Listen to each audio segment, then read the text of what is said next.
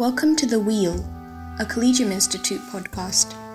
Hosted by Collegium student fellows together with senior members of our team, this podcast features interviews with visiting scholars and faculty authors of new work that help us to appreciate the shape of life today, both in its dynamism and in its timelessness. Here we approach the mysteries of reality with wonder, exploring from a wide variety of disciplinary angles, all of which revolve around a core commitment to the unity of truth. Here, authors make the case for how and why their books are important, not just for specialists in their own field, but for all of us inside the university and out who seek wisdom for a life well lived.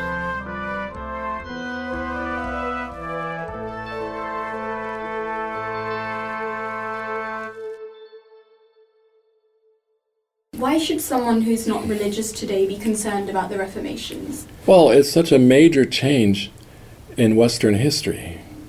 A change at a time where religion was interwoven into every aspect of life. It's a world that at present day we find hard to imagine how deeply interwoven religion was with everything else. And the Reformation era is the time where that linkage begins to be pulled apart. So that's why we need to know about the Reformation. It tells us, looking at it tells us, or helps us see how we got to where we are, why things are the way they are, and why there are still so many conflicts between religious ideology and political ideology, and between religion and just every other aspect of life. And how is it relevant to people outside of the West? Well, anyone outside of the West who deals with the West would be very well served by having this knowledge of how the West came to be what it is, and how it is that religion still shapes the West. Because there are other parts of the world, non-Western parts of the world, where religion is still interwoven into every aspect of life, right? And it's often quite a shock. People who come from cultures where religion is, in fact, inseparable from culture, it's a shock when they discover the separation of the two in the West. So it helps to figure things out. And the Protestant Reformation is a lengthy and complicated topic, so what motivated you to tackle it? I was attracted to it from very early on in life. And I think one incident in particular I can pinpoint in my life. I actually saw religious images being smashed in Cuba. I saw men working for days with sledgehammers, knocking religious images down from a former school run by Ursuline nuns. And that's when I realized, oh, wait a minute, change is often violent, and when it involves religion, it involves destroying symbols. And then one thing led to another. Also, I think because Reformation is all about change that bills itself as improvement, that also attracted me to it. I'm somewhat of an iconoclast and reformer myself, or would be. I'm not as brave as the reformers were, but I was attracted to these characters. What can be gained for the public reading your book? What can be gained from your text? Well, like any work of history, the past is who we are. We all have our individual past, our memory. That's who we are. That defines who we are. When you lose your memory, you lose your identity. You don't know who you are. Same thing for the larger picture. No one lives completely isolated from the world or their culture. In order to realize the identity of your culture, you have to understand its past. And of course you can get along without it. You can live your life without it and be perfectly happy. But if you are the least bit interested in thinking deeply about your place in the world, this helps immensely. Getting into the actual book, you mentioned the errors of previous scholars who attempt to provide a summation of the Reformations, calling one attempt ludicrous. What are their failures in accurately depicting history? Well, there have been many Reformation narratives, and every generation comes up with its own. There used to be the old, it was called the Whig narrative.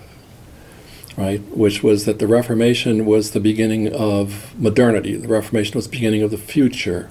And it was a nice upward curve, progress, enlightenment. It all begins with the Reformation.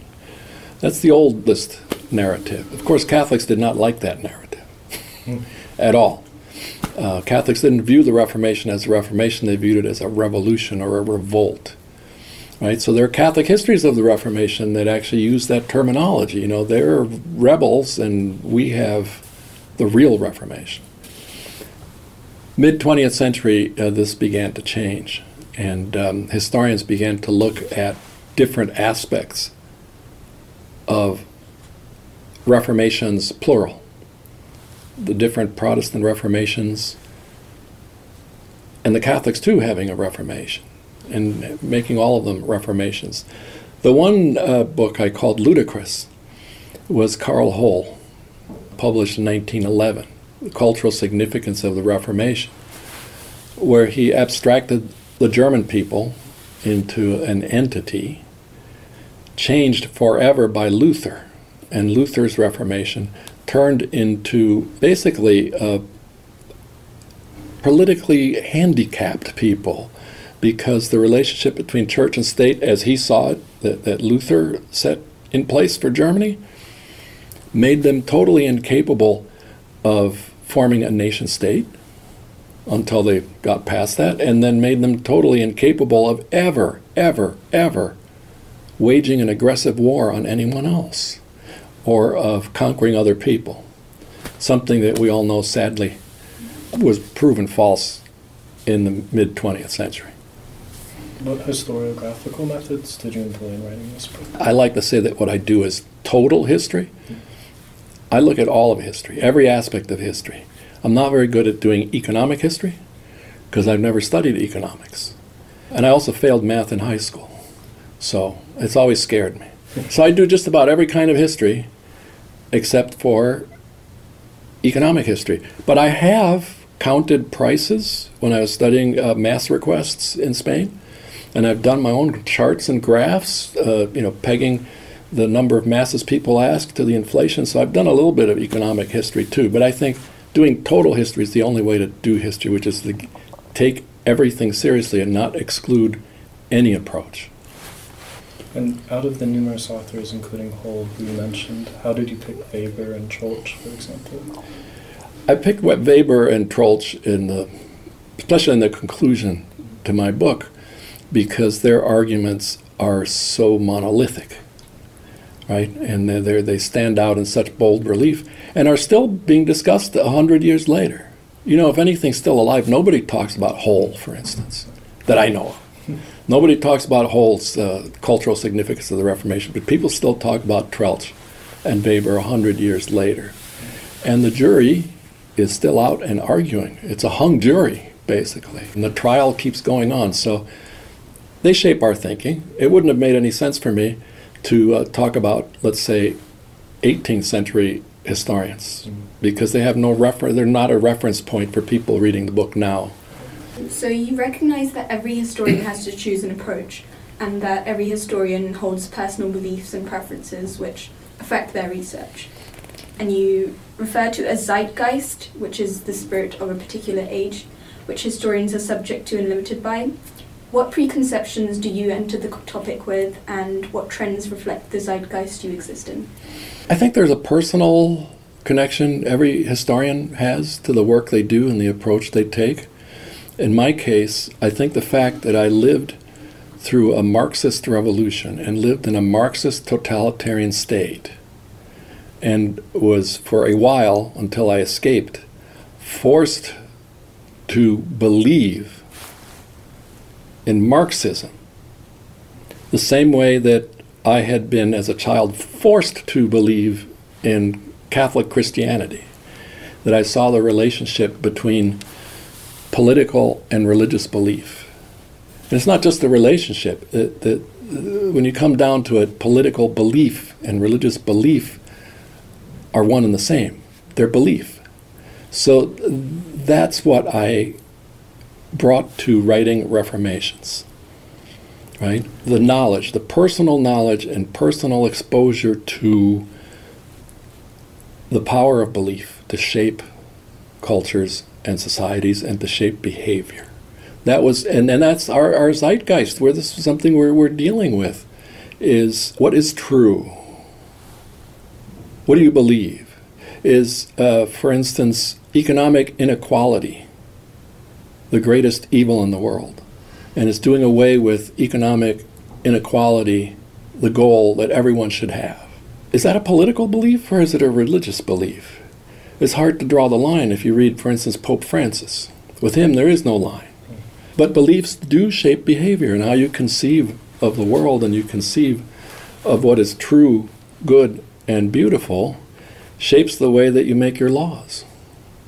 Or shape the way in which you take on the status quo if you find that the status quo is not satisfying or wrong or evil. What motivates a Nelson Mandela? What motivates any other individual in modern history who has taken on the system? It's belief.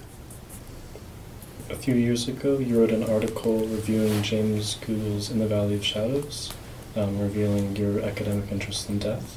Does death have a history?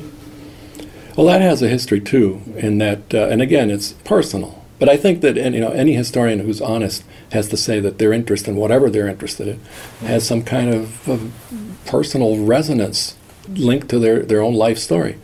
One of my earliest childhood memories is learning that people died. Yeah. I was terribly upset. It's not fair. And I've been obsessed with death since childhood. But interestingly enough, doing the history of death, I didn't know the history of death existed until I was asked to review a book by someone I had never heard of before. Philippe Ariès, a French historian, who wrote a book, L'Homme devant la mort, translated into English as The Hour of Our Death. Right? I was asked to review this book, and I took it on somewhat reluctantly because I thought it might scare me. But then it just opened up this whole world to me that, yeah, you can study attitudes towards death. You can study mentalities. You can study the way in which the conception of the afterlife, beliefs in the afterlife, shape everyday life in the material world. So I was hooked because it was one of my obsessions, and it wasn't scary. It actually revealed things to me. But again, you can always come to a point where you have a personal link. And I remember for me, reading wills in Madrid, I had to do my own cataloging because there was no catalog. So I made a list of people and their death date so I could organize them by year. And I'm spending days and days making these lists. And one day I have a dream that I see my own name on the list with a date next to it. But I wake up, right? I wake up. In my dream, I saw a date that woke me up. But I still don't know what the date was. But it just kind of came alive. And not in the nicest way. But boy, that gave me a completely different perspective on these people whose wills I was reading. And I think, any psychiatrist would probably say, right, that I projected myself into my project, right? Sure, I did. But I think that was beneficial. And back to the book a little bit. You write that when the Protestant Reformation is viewed as a revolution, the religious dimensions are transcended into the political, social, economic, and cultural realms. In your work, you note, yet there is no denying that religion is the axis from which these other manifestations of change radiate, much like spokes on a wheel. Can you elaborate on this statement? Sure. What I said before about religion being tied to every aspect of life before the Reformation and during the Reformation, if you're really looking at the change that takes place, the change that people ask for, the changes they make, or the changes they don't get to make, they touch every aspect of life. So that's why I think studying the Reformation in particular, because it's all about changing the world. It's not just about changing religion, because we now in the 21st century tend to separate religion and the world, or religion and life. No. When you're looking at the Reformation, you're looking at people who want to change every aspect of life. Because changing religion means changing just about everything. So you have to look at everything, including the price of a Mass, and how the price of a Mass compares to the price of a pound of wax. And what cultural implications can we see today as the result of the Protestant Reformation? Well, we see many. One of them is sort of religious pluralism in the West. I used to begin my Reformation course by reading from the yellow pages of the New Haven phone book and just going through the names of the different churches. How did we get this? How did we get here? Religious pluralism is the main observable, almost tangible factor that we have of what happened in the Reformation, but we have also all sets of intellectual and spiritual components of life, beliefs, right, that are changed because of the Reformation, including every Christian church, even the ones that have no direct connection to the Reformation. Let's say churches that came into existence last year. They're part of that pluralism. They're part of that fragmentation. It can all be traced back to this moment, almost kind of like a Big Bang. So we tend to want to understand how we became to exist in a secularized society, but you instead focus on desacralization. Firstly, what is desacralization? And secondly, why do you tell the story of the Reformations as one of desacralization rather than secularization? Right. There are some who would disagree.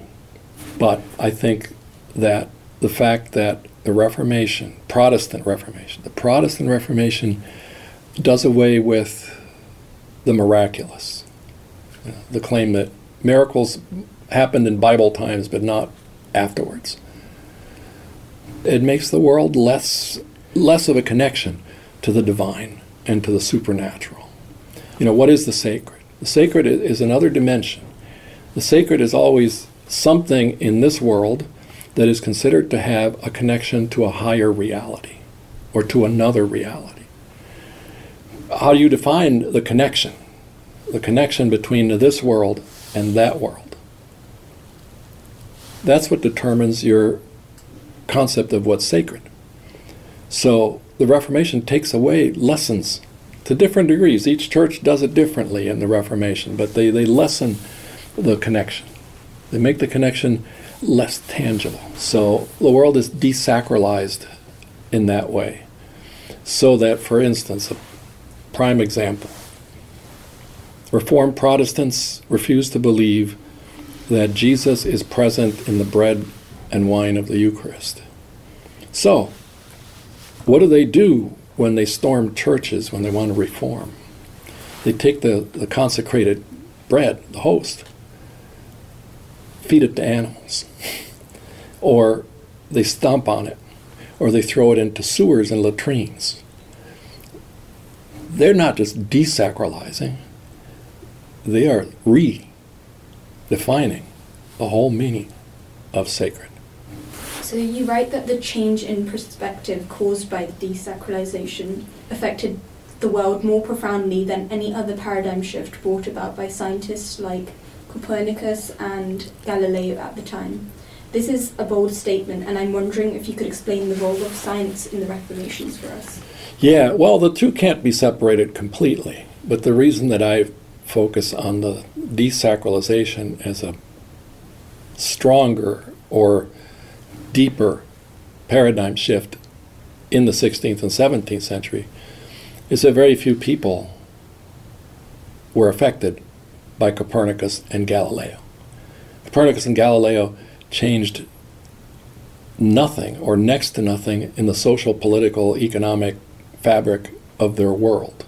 And it was something that affected maybe intellectuals, would-be scientists.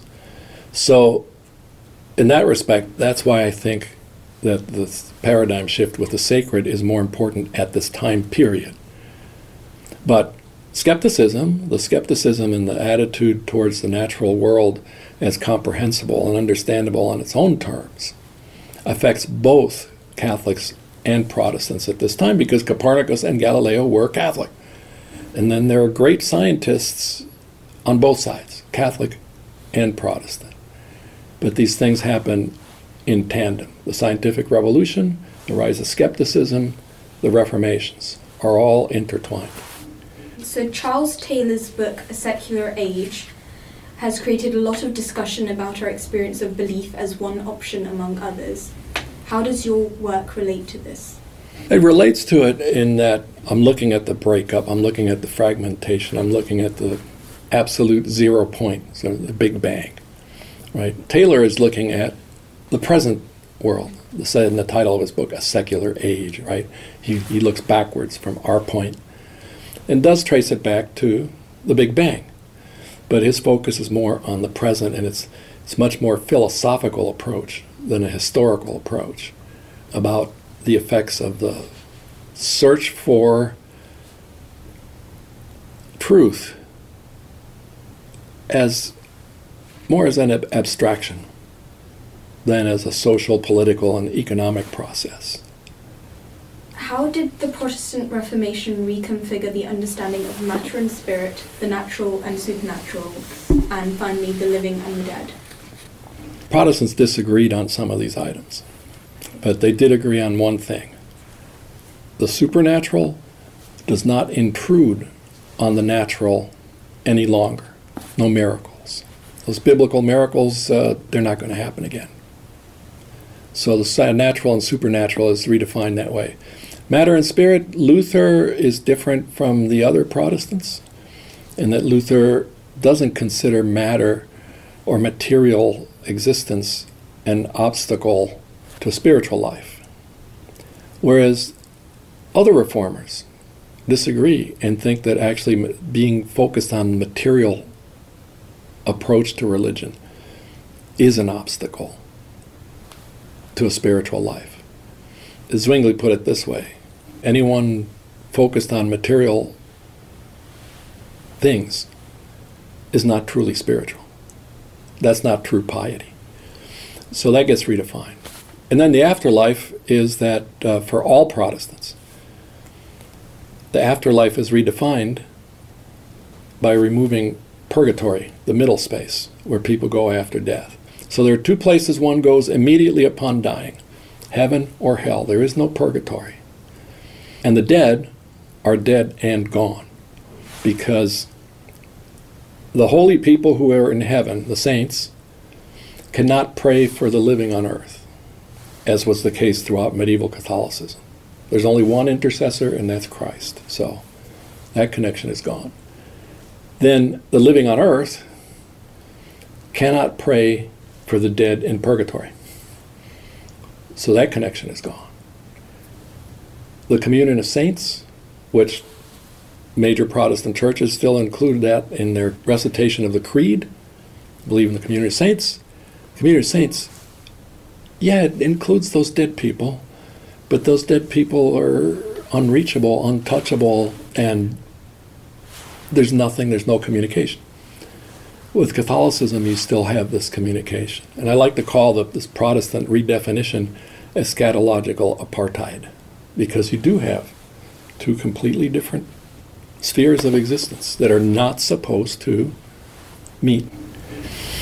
You note the late Robert Scribner challenged Weber's thesis of Protestant superiority by arguing Catholics and Protestants were both stuck in religio-magical space. Can you note other recent or contemporary works that have dramatically changed perceptions of the Reformation?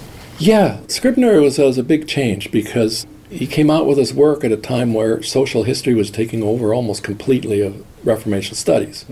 So he looked at belief, again, through things like images, text, or the text that accompany images. And he pointed out that, Protestants still retained ritual, yes, and we should consider that very seriously, and that, that's still religio-magical. Scribner occasionally pops up at conferences. He passed away a number of years ago, but his work pops up and then people get into heated arguments. So he's touching a live wire. Charles Taylor and Brad Gregory most recently. Taylor with Secular Age, Brad Gregory with The Unintended Reformation, which has a fairly sharp polemical edge to it, traces secularism, modern secularism, right back to the fragmentation of the Reformation. You've been listening to The Wheel, a Collegium Institute podcast. Stay tuned for more episodes.